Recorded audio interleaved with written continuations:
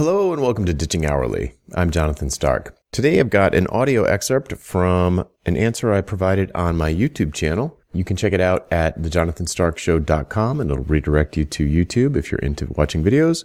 Otherwise, you can just listen to the audio here on the podcast. Enjoy.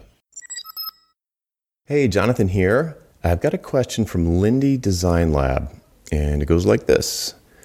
It does feel difficult to narrow down on something. Each time I learn something new, I want to focus on that, but then my existing portfolio makes no sense.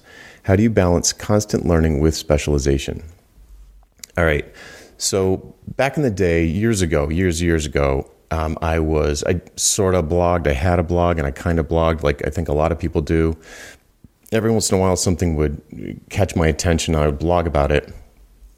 And over time, like if you looked back at it, it's just this yard sale of random stuff that has no obvious cohesion around anything, had nothing in common. You know, it would be things like some weird quirk of like iOS in Interface Builder back when that was a thing. And then the next time around, it would be something about a user agent string in Windows Phone 7. It just made no sense. No one would read it. It was mostly for me to just go back and be able to find things so I didn't forget them.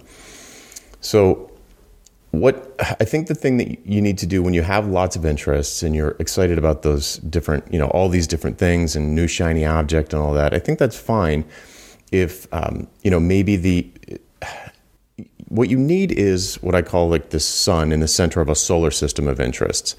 So you've got this central theme, and around it we'll circle these planets that are individual topics that without the central theme in the middle would just fly apart. They wouldn't make sense together. They don't kind of gel into a body of work because there's no central theme. So it could be that you have some central theme. There might be something that draws you to these different things that is in common.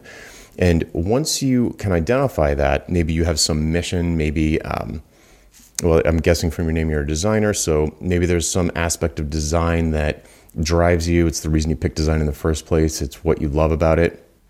And if you can find that central focus or this mission or purpose or big idea or this thing that drives you, makes you want to get out of bed in the morning and do your job, then you can every time you blog about these other things or you design these different things and they're sort of exploratory and they don't obviously connect with each other, you tie them into your central theme.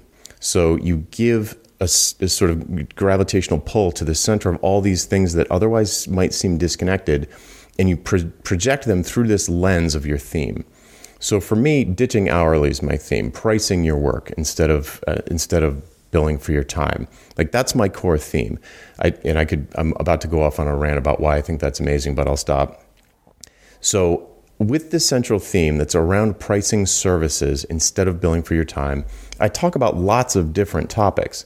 So I'll talk about positioning, which is how to present yourself to the world in a way that makes you make sense to them. That's not a pricing thing per se, but I'll present it to people through a pricing lens. Like if you aren't attracting lots of clients, you're going to have a hard time having any negotiating power in the sales process and you're not going to be able to sort of command high fees if you don't have a strong positioning statement, because you're not going to get enough leads. People aren't going to see your value proposition. So positioning is an important pillar on which a good pricing strategy is supported. There are other things too. Publishing. I think it's super important to do things like this and share your expertise for free as much as you can. Whether it's in a blog post, a video, a podcast, a book. Whether it's free or relatively inexpensive, I think publishing is critical to commanding high fees. Back to the pricing thing. I could go on and on. Speaking at conferences, systematizing your business. That leads to decreased costs, which increase profits if you're not trading time for money. So I can tie all of these different, I probably have 6 or 10 different topics that I talk about regularly. I've got a daily mailing list, so I have to come up with a lot of things to talk about every day. But they all tie back to pricing. So how to increase the amount of value that you deliver to your clients and therefore can justify higher prices. So that's a long way of, it's just me giving an example. of what perhaps you could do to take all of these things that don't seem like a body of work. They seem like a yard sale or flea market of all these just random things that don't hang together. Figure out what your core drive is. What is the mission that you're on? What drives you? What drives your interest in these things? And if you can come up with a really good one that your ideal buyers would care about, something that's meaningful to the people you seek to serve, as Seth Godin would say, then you can tie all of those things together around that central theme, and they'll start and they'll cohere. It'll be a body of work. They'll sort of create a solar system around that sun in the middle. But without that sun, they just fly apart and they don't make any sense.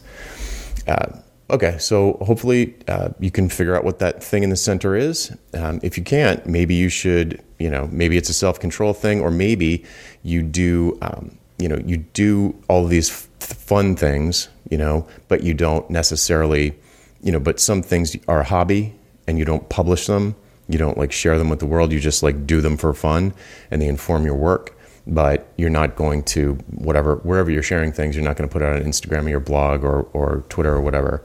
And you're just a little bit more curated about what it is that you put out to the world. But I would guess that probably the better approach is to find out what that sun in the middle of your content solar system is and project everything through that lens as you publish it. Okay, hope that helps. If you have a question for me, you can hashtag Ask Jonathan on YouTube, Twitter, or LinkedIn, and we'll add it to the list. Bye. Would you like to learn how to get paid what you're worth? How about selling your expertise and not your labor?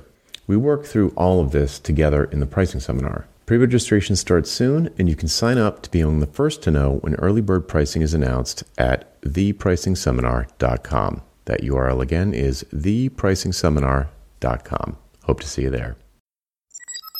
Hey, Jonathan again. Do you have questions about how to improve your business? Things like value pricing your work instead of billing for your time, or positioning yourself as the go-to person in your space, or maybe productizing your services so you never have to have another awkward sales call or spend hours writing another custom proposal. Book a one-on-one coaching call with me and get answers to these questions and others in the time it takes you to get ready for work in the morning.